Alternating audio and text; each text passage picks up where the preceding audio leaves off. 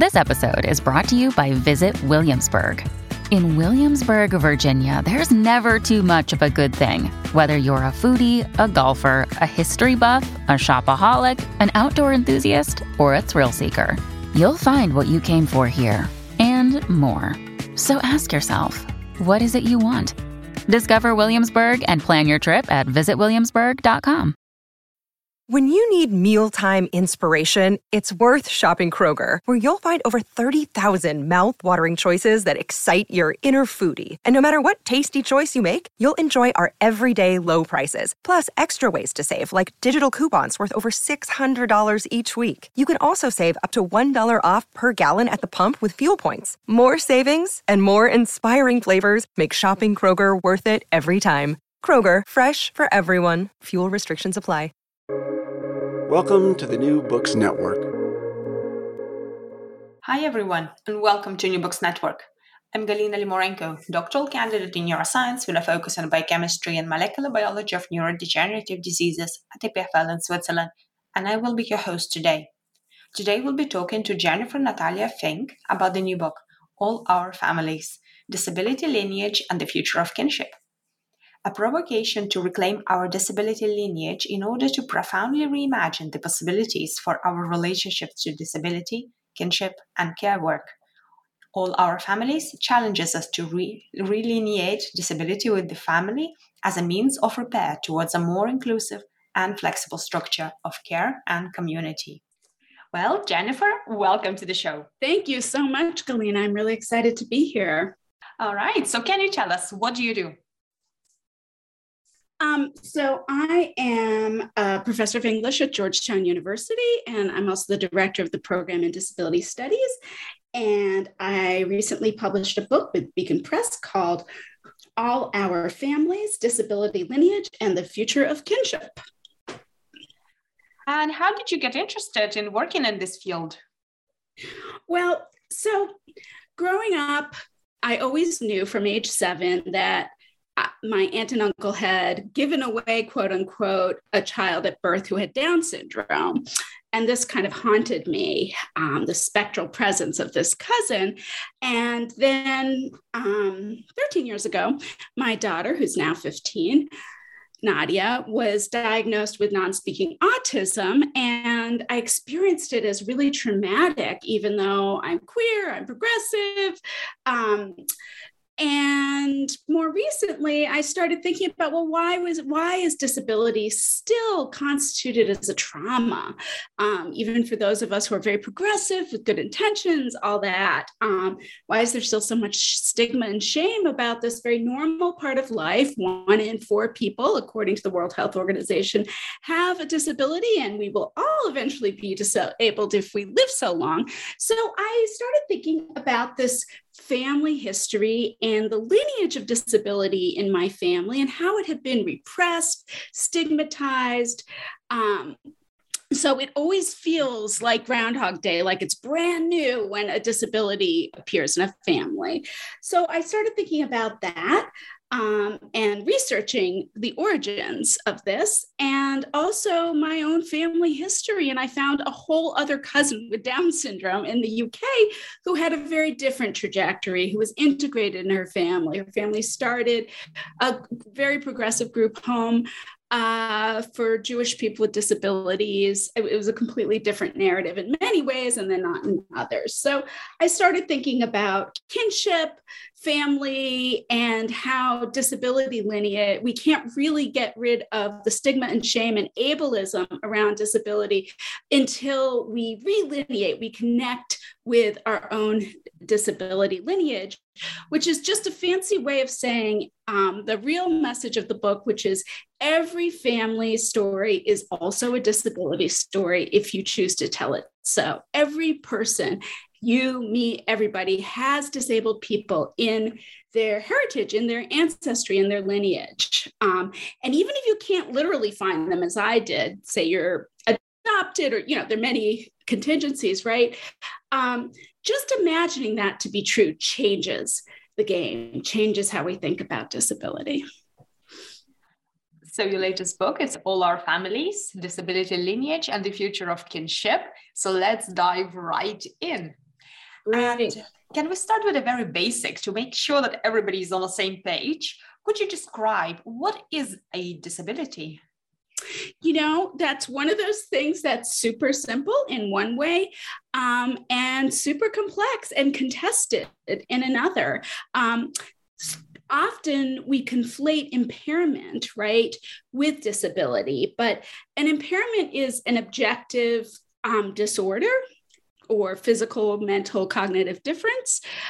What makes something a disability are two things. One, whether or not it's constructed as such in a society, whether it's accommodated, whether it's seen as a mark of difference. For example, you can't see me, but I'm legally blind in one eye, but I have 20/20 vision with glasses, right? Do you consider that a disability? Probably not. My friend Julia is a wheelchair user. She can get anywhere I can get and do anything I can do with her wheelchair. Do you consider that a disability? I do, because our society has decided to sort that as a disability and my impairment as not a disability. We both have objective impairments, but one is understood as a disability and one isn't. That's sometimes referred to as the social model of disability. What makes something disabling are the social conditions of whether it's accommodated or not and how it's socially understood. Now, more recently, folks have said, well, yes and no.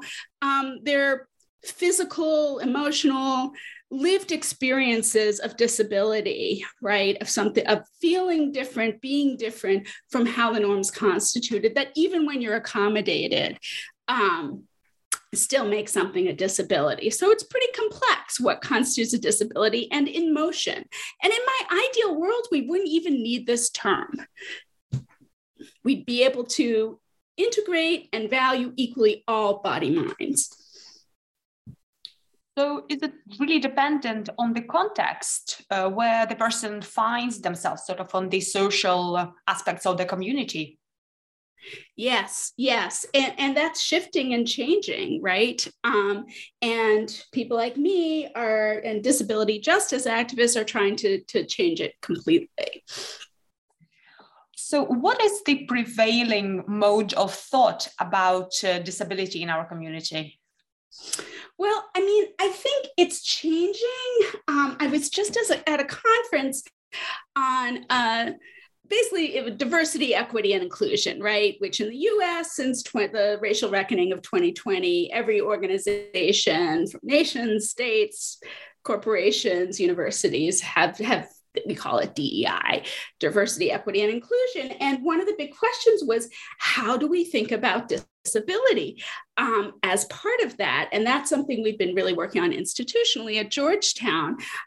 Too often, organizations and individuals are ready to think about race and gender and sexuality. And even if they are well-meaning and want to include body, mind difference and disability, they don't know how. Right. So that is something that I think we're sort of suffering a sea change. We're beginning to really engage. What does it mean to center conversations around diversity, equity, inclusion on disability?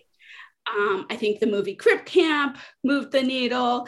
There's a lot of discussion in the US about mental disability, especially in the wake of COVID-19, and certainly at universities where so many students experienced mental disability. So too often, if you say disability, people think person in a wheelchair, right? But we're also thinking about invisible disabilities, cognitive disabilities, intellectual disabilities. And instead of stigmatizing and sorting disabled people into the non-human category, really valuing neurodiversity, valuing these disabilities, thinking about disability gain, particular experiences, ideas, creative acts that people make because of their disability, not in spite of. That's very interesting. And I actually was on a panel in one of the events at our university about the hidden sort of invisible disabilities, which I was advocating for, and visible disabilities, the physical ones. And it was called Nothing Without Us, About Us. or Right. nothing about us without us. So what is Yeah. why we should include the people who have disabilities and the way they sort of conceptualize their disabilities in this conversation? Yes, I think that's very central. And I'm excited that your university is having that nothing about us without us conversation, that instead of disabled people being sort of the object of inquiry from medical discourse or psychological discourse or what have you, educational discourse, being centered.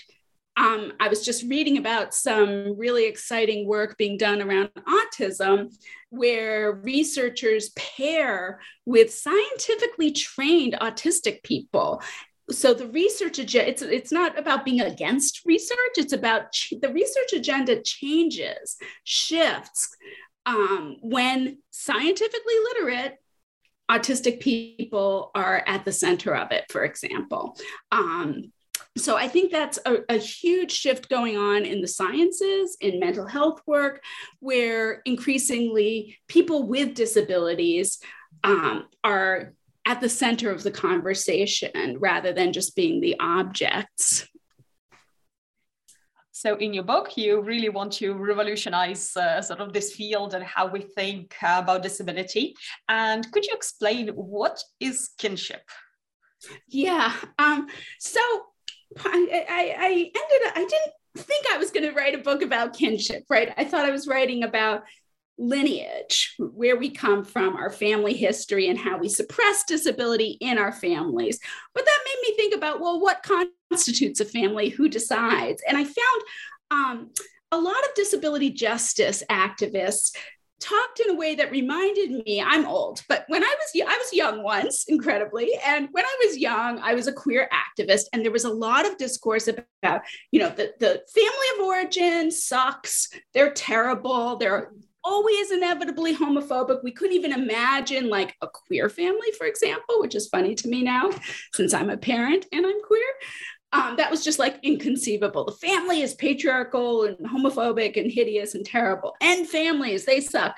The chosen family of your queer friends is this magical, perfect kinship system. It was completely elderless and childless. It was young people, and it wasn't sustainable.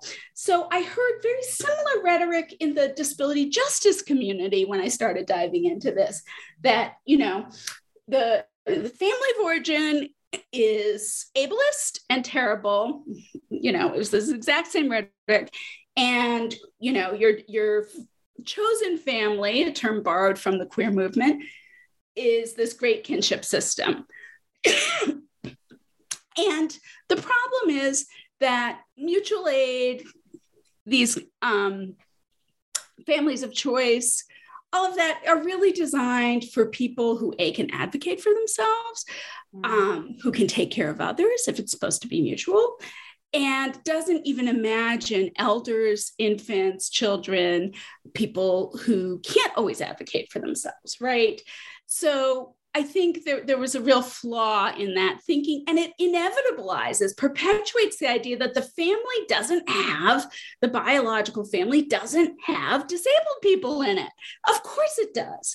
Of course it does. So I was trying to rethink this sort of false binary between the sucky, shitty family of origin and the magically perfect chosen family. And I found that this thinking was already going on in a lived way in BIPOC, Black, Indigenous, and people of color communities, particularly in Black communities and Indigenous communities, and that there were scholars from those communities thinking and writing about a kind of kinship that integrated family of origin and chosen family, that didn't make this false distinction.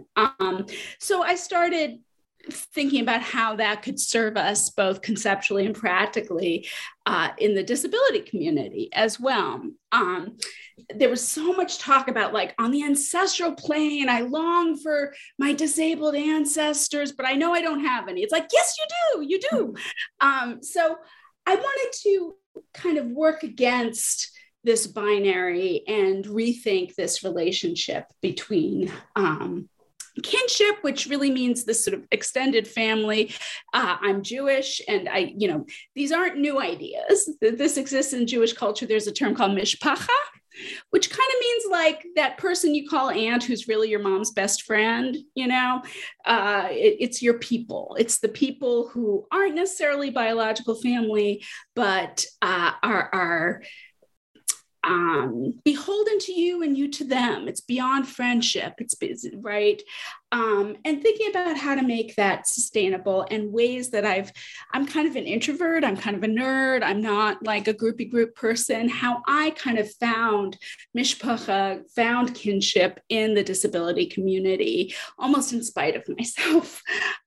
So I tell that story too, of finding a community with and for my daughter of other families, and the kinds of knowledge, the kinds of intimacy that can occur in that, but not separating it from our ancestry, our heritage, our blood, right?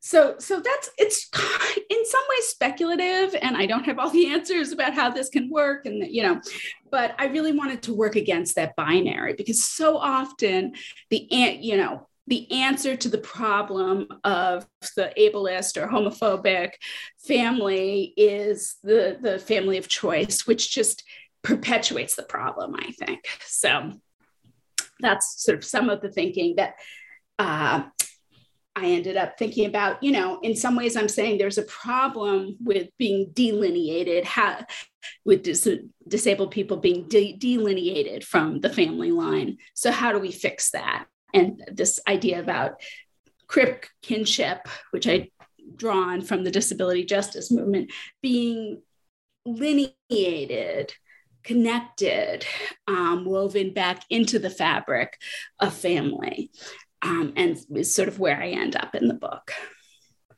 That's one really interesting thing you said, that many people would say to their chosen family that, in my family, I don't have any disabled persons, but most of us do, isn't it?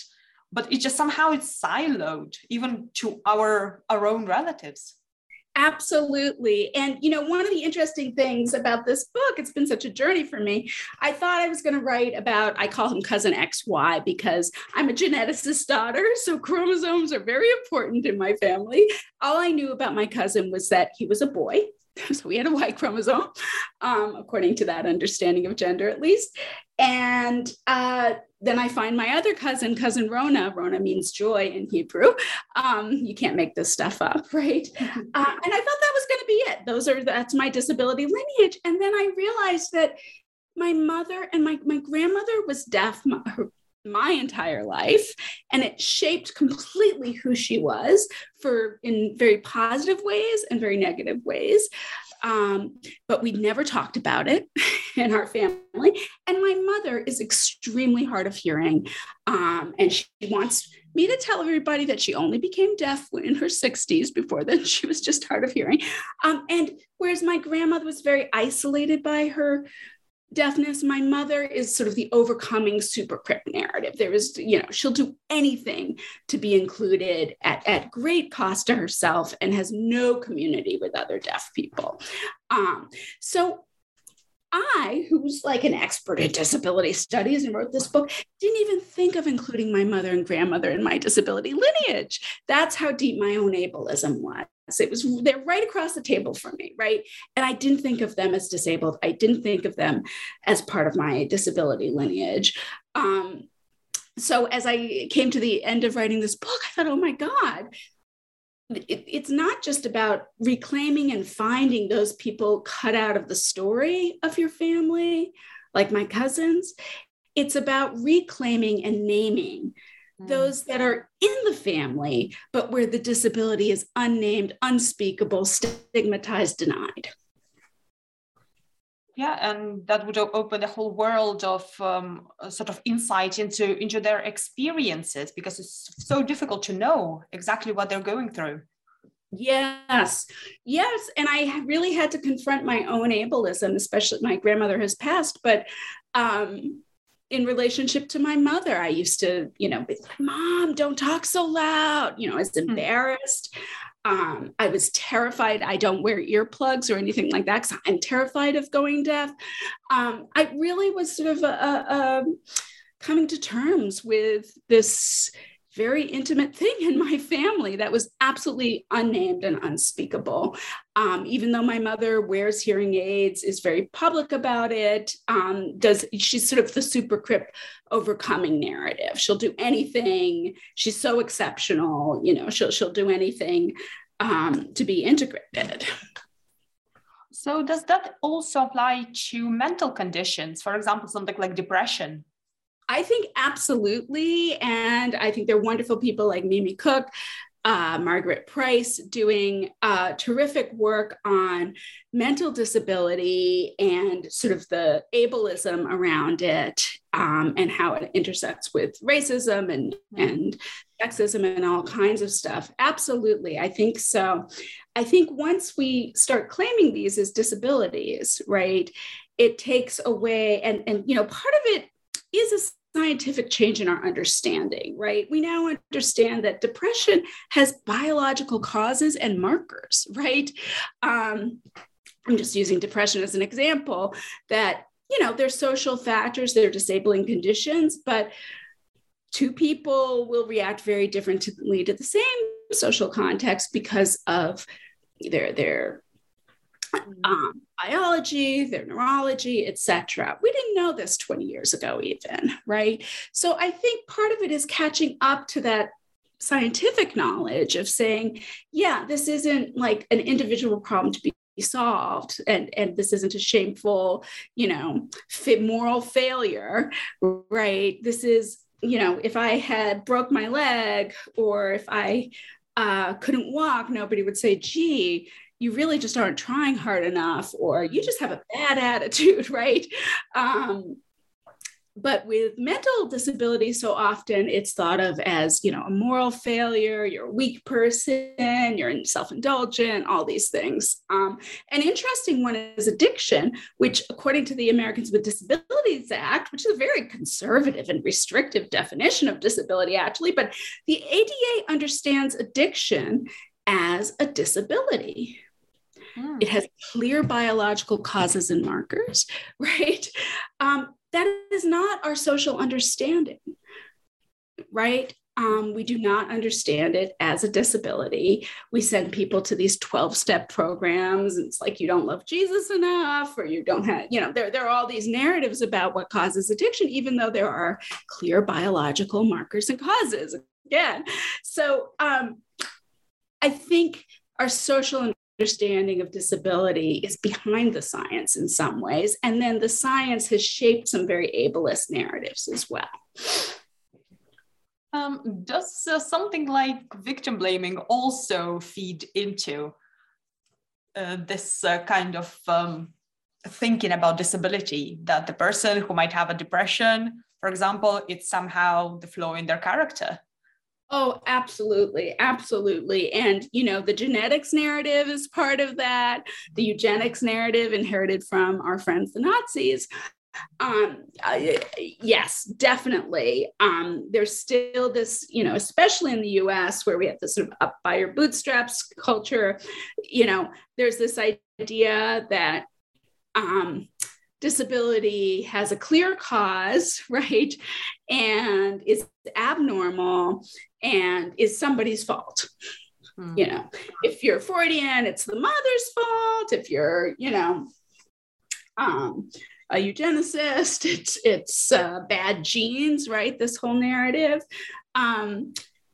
Something that's interesting is a very, very small percentage of disabilities, it's like between 0.5 and 1.3%, I believe, are actually found at birth. Most disabilities are acquired by the age of 65. 60% of people have disabilities, right? So most disabilities are acquired, yet we're obsessed with genetic testing, right? Even many disabilities that appear at birth are from mutations that happen they're not from a set replication of genes, right? So that says something about us as a culture, right? That we're obsessed with, get the genes right, get rid of those bad genes, this kind of blamey, victimy culture, rather than accepting disability as an ordinary part of life that affects everybody. Yeah, I wanted to ask you about the roles of genetic testing. And you said that you're a daughter of geneticist. Yes, I am. And I did write a chapter about genetics, sort of the junk science of genetic testing, as I call it. So I am not, there are many disability studies and disability justice people who are opposed to genetic testing, actually. I am not one of them. I am not against any tool of science, ever. What I'm against is how we conceptualize and use those tools, right? And I think Down syndrome is which, is something that has a clear genetic marker. You have an extra chromosome. There's no debate over that. We can test for it. And it's gotten wrapped around the abortion debate in the US and Western Europe in kind of depressing ways. And here's the interesting thing. So we know exactly how it works, right? And here's the interesting thing, though, about people with Down syndrome. From the 50s to the 1980s, there was mass institutionalization of people with Down syndrome. Many people, like my cousin XY, then were separated from their families at birth, lived in institutions, and died very young, usually in their 20s and 30s. I think the average age was something like 29, and very low functioning by most markers, et cetera, et cetera. And this kind of fueled the impetus for genetic testing and prenatal abortion, essentially. So here's the interesting thing. There has not been a single medication or change in treatment for Down syndrome. However, the life expectancy of your average person with Down syndrome is now in the 60s. Why? Because they were relineated. No longer are people born with Down syndrome separated from families and institutionalized. Okay, that's no longer the norm. So that social change led to a biological change in lifespan, and it is now the norm for Down syndrome, people with Down syndrome, to be educated. Many go to college and live full lives. So without any treatment or cure, right, the outcome has changed radically. And I think that's where the social and the biological really need to be thought together. I'm very pro-choice. I don't want to tell any woman what she should do with her pregnancy. I would advocate for any individual woman to have the choice to end a pregnancy for any reason, including reasons I don't agree with, right? So I am not in any way suggesting that, women should not be able to abort. However, I think the context and understanding of what it means to have a child with Down syndrome and what it means to parent a child and adult with Down syndrome really needs to be changed and challenged. That's what I want to change and challenge. And I do believe we'd use these tools differently, and we'd actually develop different tools in terms of genetics and testing. If we included people with disabilities at the center of those conversations, including scientists with disabilities, and if we, confronted our own ableism in all of this. Yeah, this is a very powerful example, really, that in the history, we tended to really shun away from people with conditions we did not understand or we thought as disabilities, rather than bringing them into the community. Exactly. And it's about fears of our own mortality, some part of us knows that could be us. And we project and deny instead of integrate. And I'm no better than anyone else. I have the same thing. An interesting coda to the Down syndrome conversation. So there's new people with Down syndrome have a higher incidence of dementia and Alzheimer's.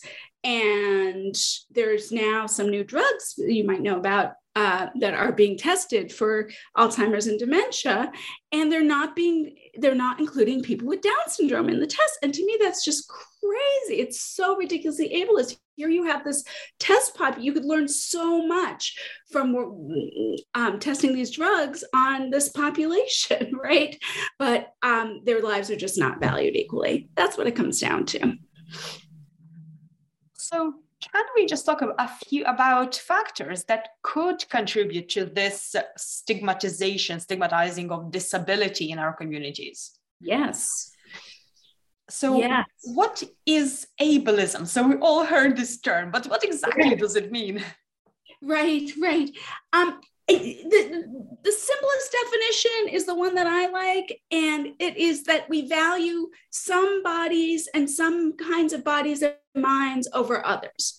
We decide some bodies are more valuable than other bodies, right? Mm-hmm. And some kinds of minds are more valuable than other minds.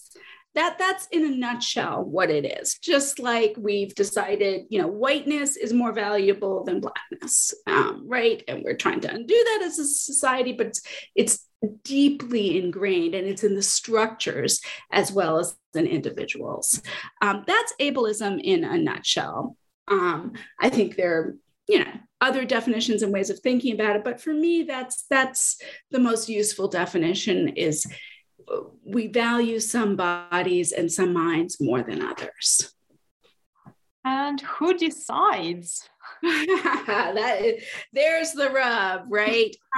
Well, part of, what my research kind of found so shocking and depressing is that our society is really more ableist now than it used to be. People with disabilities were more integrated in many ways into society before the Second World War in the US. And Hitler drew on racist theories that had been used in the US to perpetuate slavery, to develop his racist eugenics theories. And then, I say we won the war, but we lost the moral battle in that after World War II, these very eugenicist ideas infiltrated science, infiltrated social science, infiltrated public policy in deep and profound ways, and created a much more ableist society. My grandfather was kind of interesting guy, not a very nice guy actually, but very smart, kind of self-made man, a doctor. And he loved the war. He was in the war for like 7 years in World War II as a doctor. And he comes back, and he actually knew Rona. He knew my cousin in Scotland who had Down syndrome. And when his son has a child with Down syndrome, he basically uses, Nazi logic and says, oh, this is not a human being. You have a right to a real child. And that's a really shocking thing. It was very common. But to think of someone who'd fought the Nazis saying this is really shocking. So a lot of it comes from a kind of technocratic post-war mentality that's aimed at work and production, who's a good worker and who's not, right? Defines body minds that way, and really has very fascist ideals. The Nazis the test run for Auschwitz is the T4 program, where German families, Gentile German families, brought their disabled children and family members to these centers, these killing centers in hospitals in Germany in the early stages of Nazism, to be killed. And that's where they developed the gas and the showers. So there's a mass genocide first of disabled people. That is very important. And that's not my scholarship. That's other folks have done that scholarship about the T4 program. So we really can't think about fascism without thinking about ableism. We can't think about ableism without thinking about fascism. It is a fascist discourse. And what role can sexism play in this? Oh, huge, especially when we think about care. That's what I found. And again, this wasn't something I thought I was going to focus on in this book. It's, you think you're going to write about one thing and it takes you to something else entirely. But what I started thinking about, what is the fear that parents have about having a disabled child, right? And the real fear is about care. And we're so dishonest, and I'm talking about the US, it's a little better some places, but we're so dishonest about how gendered care work is and how raced it is. For white women who are middle class or higher, to have a disabled child is to be deprofessionalized. The whole society assumes you're going to be the primary caretaker. You will sacrifice your career, et cetera, et cetera. For women of color, working class women, it often leads to real poverty because we don't have the social supports and systems for care. And women are the caregivers. The percentages are just shocking, over 80%, whether it's elder care or care for a disabled family member. And there's a system inherited from the carceral slavery, which care work was viewed as not work that Black women did. That's sort of the origin of this idea that it's not really work. And now there's sort of a global economy in the US where the way to get to the US for a lot of women in the developing world is to be a care worker under incredibly poor conditions. So the racism and sexism is just profound. I also thought on a more micro level about things like, as long as it's healthy is sort of this mantra that pregnant women repeat. And dear Lord, I was a sinner too. I said it all the time when I was pregnant. As an answer to the question, do you want a boy or a girl? You're not supposed to have a gender preference. That would be sexist. You're supposed to say, I don't care, as long as it's healthy. And what's wrong with saying that? And why does everyone say that? Well, first of all, you don't really. Gender is a huge force in the world. Why are we not allowed to say what we think about that? And it really, an anxiety about gender has been shifted onto ability and disability, as long as it's healthy. Well, what is health? Are you going to toss it back if it's not healthy? All infants are unhealthy. I don't know if you're a parent, but they're sick constantly. So none of them are healthy by any marker. And a disability isn't really health necessarily. It's an illness or disease, right? It's a condition and identity. And I thought I didn't say this earlier, but I want to talk about disability as a positive identity as well as a condition of impairment. So I think we're very dishonest about our fears about care and care work because we would have to face the unbelievable sexism of how that's structured. And this happens in the macro ways I'm talking about it. When I went to support groups for parents of children with disabilities, there would be not a single male, not a single dad, all women, but we're going to call it parents and sort of paper over that really the people doing this care work are women to a one. Yeah, the question of care is so important, and the pandemic probably brought it into the light. You can see, especially when people are staying home, who's taking care of children, and how difficult it can be, especially when taking care of children with some kind of disabilities. So, do you think it sort of had lasting effect? Did it lead to any changes in how we think about it? I think it brought the problem into the light, is what I think. I don't think we've made those structural changes, really. I think with the more flexible work stuff, using Zoom, whether those will be permanent, I don't know. And I think we still haven't had a truly honest conversation in which we imagine care as a normal part of life. We imagine disability as a normal part of life. And we imagine that all of us are obligated to care. It's been interesting seeing my generation of queers age and have aging parents and find them like completely shocked and appalled that, these people need care, or more, even more poignantly, that they themselves need care. We're still in this misogynistic, phallocentric, patriarchal culture where, not needing help, not needing care, being, an army of one, all that stuff is still sort of celebrated, and interdependence and the need for care is undervalued and invalidated. So I think we really need to suffer a sea change. I think COVID exposed it, in all its gendered, class, and race kind of contours. And we can't unsee that. So my hope is that we can take this moment and make it a moment for transformation.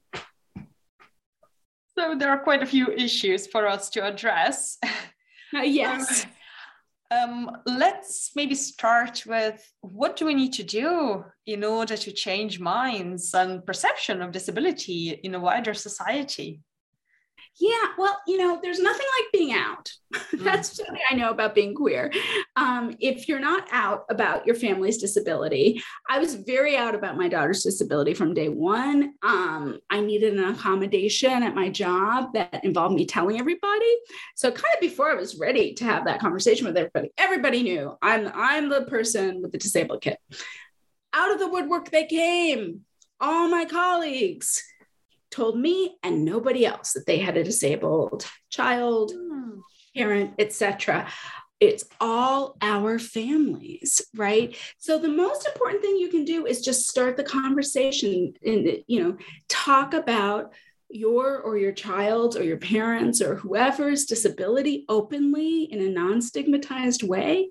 Demand accommodation, value that person, and talk about disability joy, disability gain, all the things that are unique and exciting about that person, not in spite of their disability, but wrapped around it. And I'm not against medical treatment. I don't think pain is good or anything. I think disability is inevitable and has positive aspects to it, actually, in terms of the complexity and nuance of human experience. So I think that's always the first thing, is just to be out. And I do think imagining that it's not unprecedented, that you have disability lineage, really changes that there's sort of two directions. Reaching back helps us imagine the future differently, imagine the legacy we're going to leave. I talk about how Rona becomes kind of an archetype for my daughter and I, that my daughter knows about her disability heritage, sees herself in it. That's crucial. So think about that legacy as well. And I think, in all these conversations about diversity, equity, and inclusion, including body-mind diversity, including disability, and including what's specific and different about disability from race or gender. And of course, they intersect. So then, thinking about disability as a disability within a context, so what kind of accommodations or even structures within our society can we think about in order to accommodate as many people as we can with different abilities? Yeah, I guess there's a lot of movement now to move beyond accommodation to thinking about what makes something accessible for a particular person, right? And instead of trying to anticipate every possible body-mind, using principles that are sometimes called universal design, which really value flexibility, it started as sort of an architectural concept, but actually we're using it in terms of instructional design now.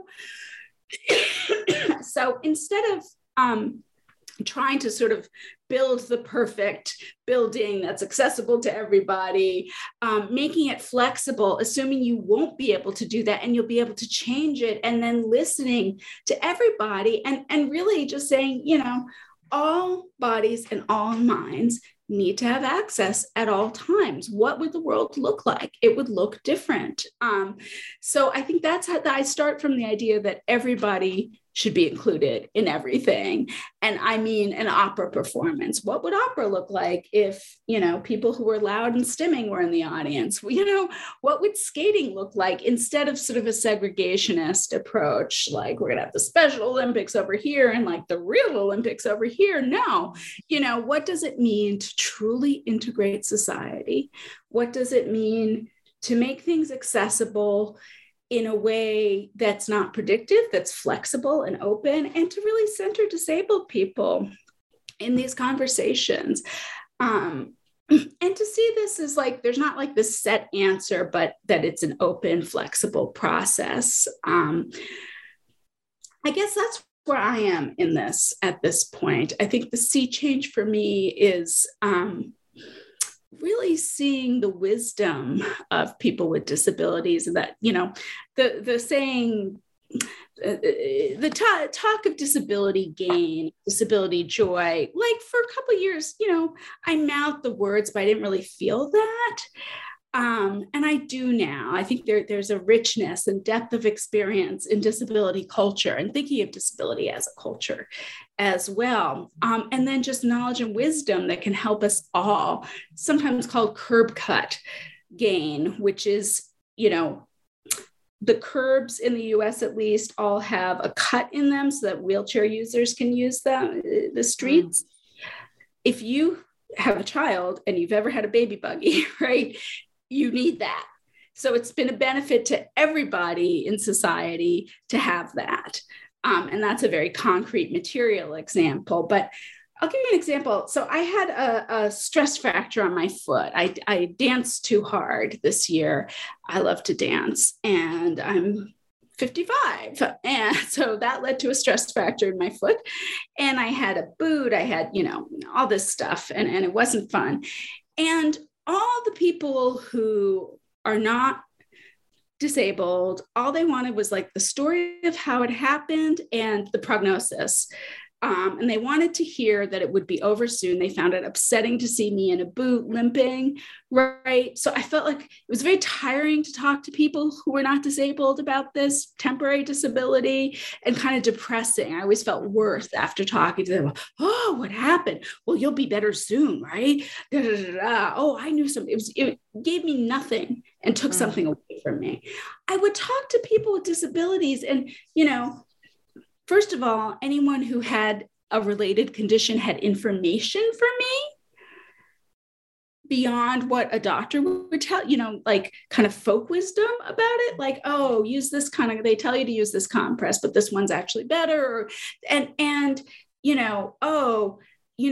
an entrance in this building on the other side that's a lot easier for you to use. So there was all this wisdom from people with similar disabilities, and kind of joy and joking and kind of a relaxed engagement that really fed me. And I always felt, A, I had learned something that was really useful to me. They had knowledge that I needed.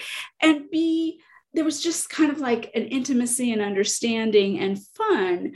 I didn't feel kind of like I'd become the scary object that I felt whenever I talked to non-disabled people. So I think that's kind of the subtle thing about disability culture, right? And we will all at least be temporarily disabled, right? But this isn't a substitute for medical information. I wasn't going to these disabled people for like what kind of medical treatment I should get for this.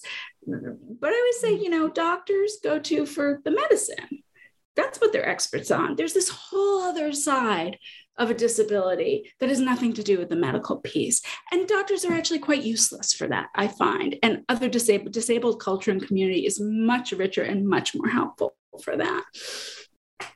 Oh, that's for sure. It's such a great example. And quite often you just feel that in general, the ableist approach is to be quite pitying towards us. Yes. When you talk. Yeah, and I really felt that kind of objectification, or I'd say, well, at least you're, people just said all these weird things to me and then wanted me to recount the story of how it happened. And it sort of bothered people that there wasn't a cataclysmic event, that I hadn't fallen or something. I said, no, it's from over, I'm middle-aged and I dance And it's a stress fracture, and it literally means you overstressed the bone. So it has a little fracture.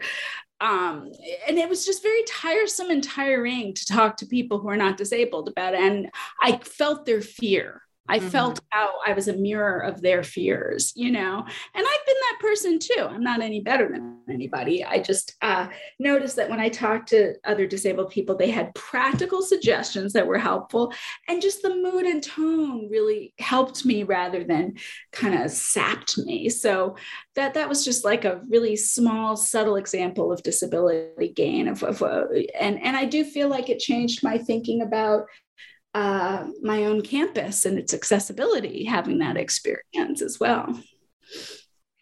And what about at the highest level of our governments, institutions?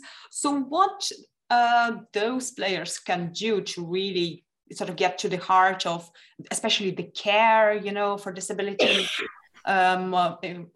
disabled persons, but also for the medical care and integration into society? Yeah, I mean, I'm not a public policy person. I don't have all the answers, and there are lots of people working on this. But I think, if we assumed everybody would eventually be disabled or be a caretaker, we'd make different choices policy-wise. We'd spend our money differently. Many of these problems really could be solved with, public support for care. That's just sort of a no-brainer. We haven't been of a mind to do it. We're the richest country in the world in the US. The other piece is the Americans with Disabilities Act is a wonderful piece of legislation. It has no enforcement mechanism. If I go to a restaurant and it's not accessible to me, my only recourse is to sue. That's a terrible system. It makes disabled people seem like these mean litigious people. We need enforcement mechanisms. There's zero enforcement of the ADA. Another yucky thing is for K through 12 education, there's a whole set of, this is US specific, whole set of legislation that's very nuanced and complex about access to education. When you hit college, because the assumption of that legislation was that disabled people wouldn't go to college. So there's nothing besides the ADA for college and above. That's your only recourse. And that's a very broad rule, piece of legislation that's not oriented towards education. So I do think very concretely we need legislation like mirroring what we have for K through 12 for college. And I deal with this all the time as a university professor. So that's something very concrete that I actually know something about. There are myriad policy and legal aspects of this, but I think, we have to, there's a rotten core of ableism in how we think about this, that shades all the legislation and policy, and I think Biden is obviously, compared to Trump, who made fun of disabled people and was like horrible in every possible way. Biden's an interesting figure because he has a disability, but he, is from the generation where it's all about overcoming. It's all the overcoming narrative.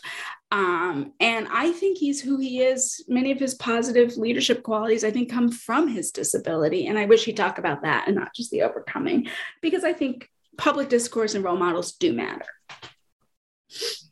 So where do you see us going forwards from here?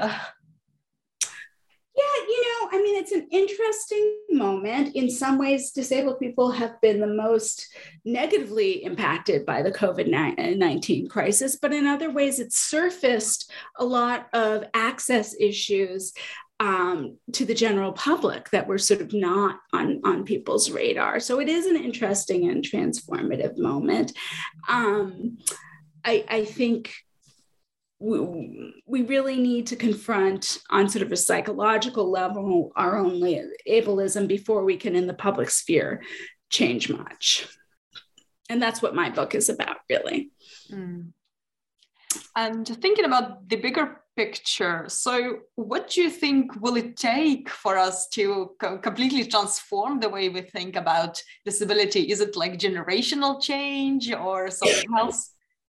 Well, I've been very hard. I think there is some generational change, but I think it's happening. It's been very heartening for me as the daughter of a geneticist and a very highly regarded scientist. I sort of grew up in the culture of science, right? That doesn't understand itself to be a culture, right? And a very 20th century, male, white, elite culture. And it's been really interesting to see the Scientific American has been running pieces by people like Rosemary Garland Thompson, one of the founders of disability studies, who says, you need to think about me, she's disabled, when you design genetic testing, right? So I can't, like 10 years ago, I can't even imagine that happening. 5 years ago, maybe not. So I do think that the conversation is changing, and who is centered in it. I think Crip Camp being nominated for an Oscar and losing to that stupid octopus movie. But that's huge, huge, huge. So I think people beginning to get past their fear, stigma, and shame, and seeing disability as part of human diversity. I think the 2020 racial reckoning and its aftermath, the focus at every institution practically on diversity, equity, and inclusion, and has, shined a light on these issues. So I do like that's centered now in a way it wasn't even 3 years ago. So I think it is changing.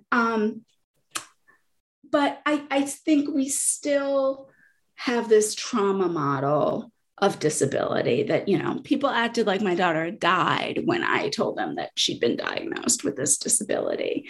Or they'd say, oh, but she's so sweet. She can't, she smiles so much. She can't be autistic, So I think it's changing. Progress is always not as fast as we'd like. But I think it has to be both these big public changes and, inside our own hearts, our own families, we rethink what disability is and what meaning we make of it. So then are you cautious optimist? Yeah, I am. I can't, something about having a kid, you can't really afford to be a cynic, I think, when you're a parent.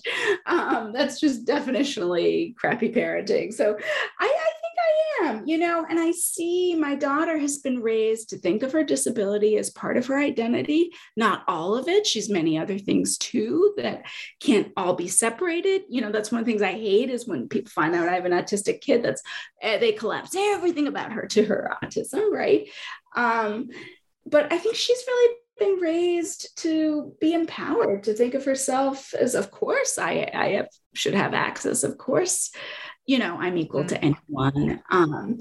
So I do see a generational shift, and she's been raised to think of it as an identity, not a problem to be solved. And she's been raised, and this is so important, they never tell parents when you get a diagnosis like autism to find your people, to find community for yourself, find out, and your kid. That is the single most important thing you can do. Not a single therapist, ABA person, speech therapist. Oh, we went to them all. Nobody said what you really need to do is have community with other families, have community for your daughter. It has made such a huge difference. So I think that is huge. And that's beginning to be more normalized. And what discoveries in your research and during your journey of writing your book, All Our Families, surprised you the most? Oh, so many things surprised me. I mean, the first shocker was that there was a whole other cousin, Rona, who existed in my family, who my grandfather knew, who nobody in my US family knew about. I've asked them that there was this whole other cousin with Down syndrome who had this really positive trajectory, who was only a little younger than cousin XY. So that was just an absolute, one of the most shocking discoveries of my lifetime. It kind of changed everything.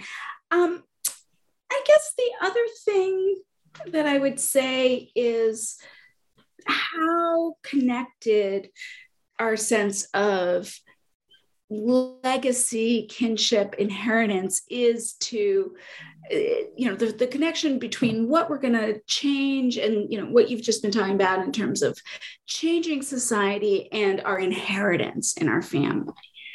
Those things are intimately linked in ways that I hadn't really conceptualized.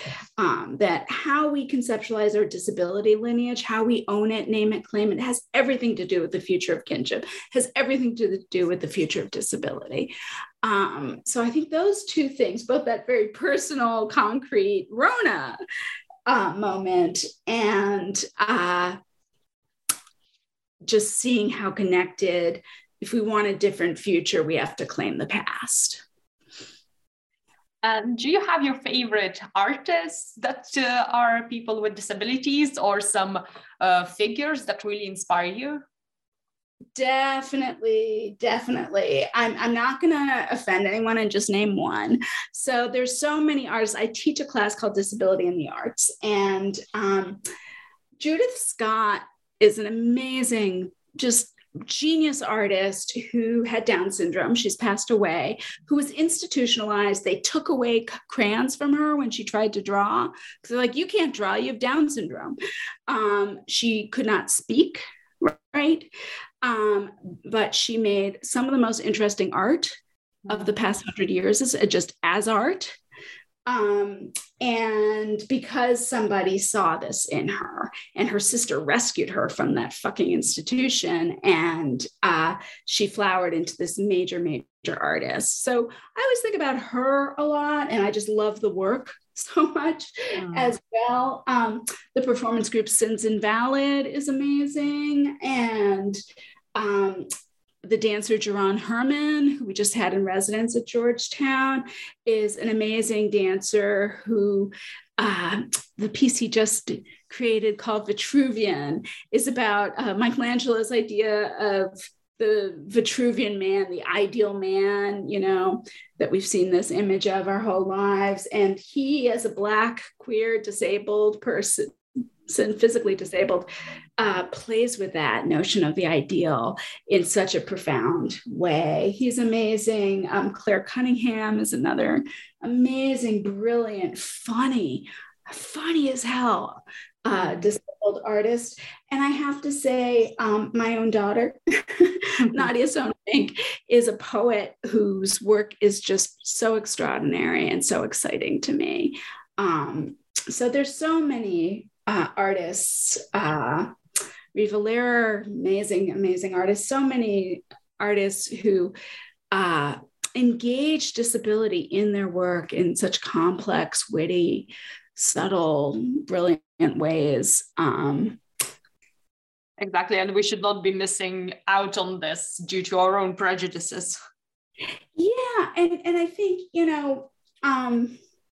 there's sort of the idea that it's like nice to include disabled people, but I mean, this work is just extraordinary work by any standard, and it is, you can't separate the disability from the work, as with any dimension of our identity. Well, this has been a truly fascinating discussion. So what are you working on now, and what will be your next project? Oh, thank you so much, Galina. I've really enjoyed talking with you. So I'm interested in, this is in the early stages, so there might be some uhs and ahs here as I describe it, but basically 20th century psychology had factually incorrect, scientifically provably wrong ideas about autism and neurodiverse people at the core of its theories, right? So whether it's Canner and the refrigerator mom, right? All the theories about the psychology of autistic and neurodiverse people were based on things that now, scientists would laugh at. Right? Not only are they horribly ableist, they're just factually incorrect, right? But what's happened is there's really a void there in theorizing how do neurodiverse people make sense of things like attachment. We see that it's different from typically developing people. But I think people are very afraid to use the old stuff, which we know is factually wrong and horribly ableist. So there's sort of a void of theorizing psychology of neurodiversity. And the treatment then, I have so many friends who are neurodiverse who go to therapists and like the questions are all wrong for them. They're all based on a typically developing brain, right? Not an autistic brain. So they're sort of like, so autistic people kind of go, oh, therapy is not for me. It's all centered around non-autistic ways of thinking. And deaf people sometimes say the same thing. I've gotten interested in, and I'm actually going to do a 2-year training program in going back to the core concepts of psychoanalysis of Melanie Klein, not just Freud, Klein, and there's some new ones too about, how do we make meaning in the world? How do we develop? How do we attach? Neurodiverse people tend to be much less binary in their gender identities. Nobody knows why. There seems to be some biological component of that, right? It's so interesting to me. But because of the sort of violent ableism of the previous theories, nobody wants to theorize it. And the only treatments are really behaviorist and kind of terrible. So in terms of psychology, and then just traditional sort of ego psychology, but how does ego psychology work if you're a neurodiverse person and your whole sense of self is constituted differently, sort of self-other relations? So that's, I think, my next project. And I'm actually getting some training in this so that I can write it. I'm going to be doing a 2-year program in psychoanalysis here in DC. That's really my question. And I always start somewhere, but it leads me somewhere else. So who knows where this one will lead me? But that was sort of like, everybody from the neuroscience people to, the psychologists say the 20th century ideas about autism are complete bunk and useless for treatment. But okay, well, why don't we find out how these differences work psychologically?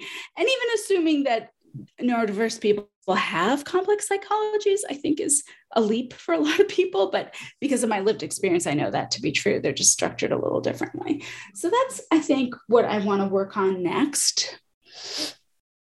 That's super exciting and really important work. I hope you come and talk to us once it's done. Oh, I would love to. So what's the best way to find more information about your work and also your book? Yes, well, my book is available everywhere, really, from Amazon or Penguin Random House or Beacon Press or any bookstore, any bookseller.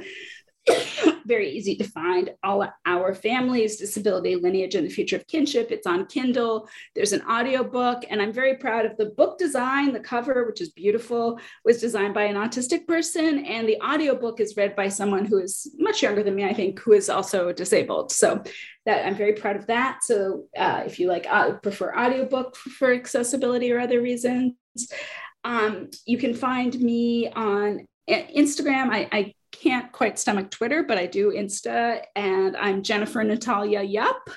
That's my handle. And I also have a website, and it's easy to find me. My full name, I use Jennifer Natalya Fink. And I'm always excited to hear from people about the book. Well, thank you so much for joining me today. Thank you so much, Galina. I really enjoyed talking with you.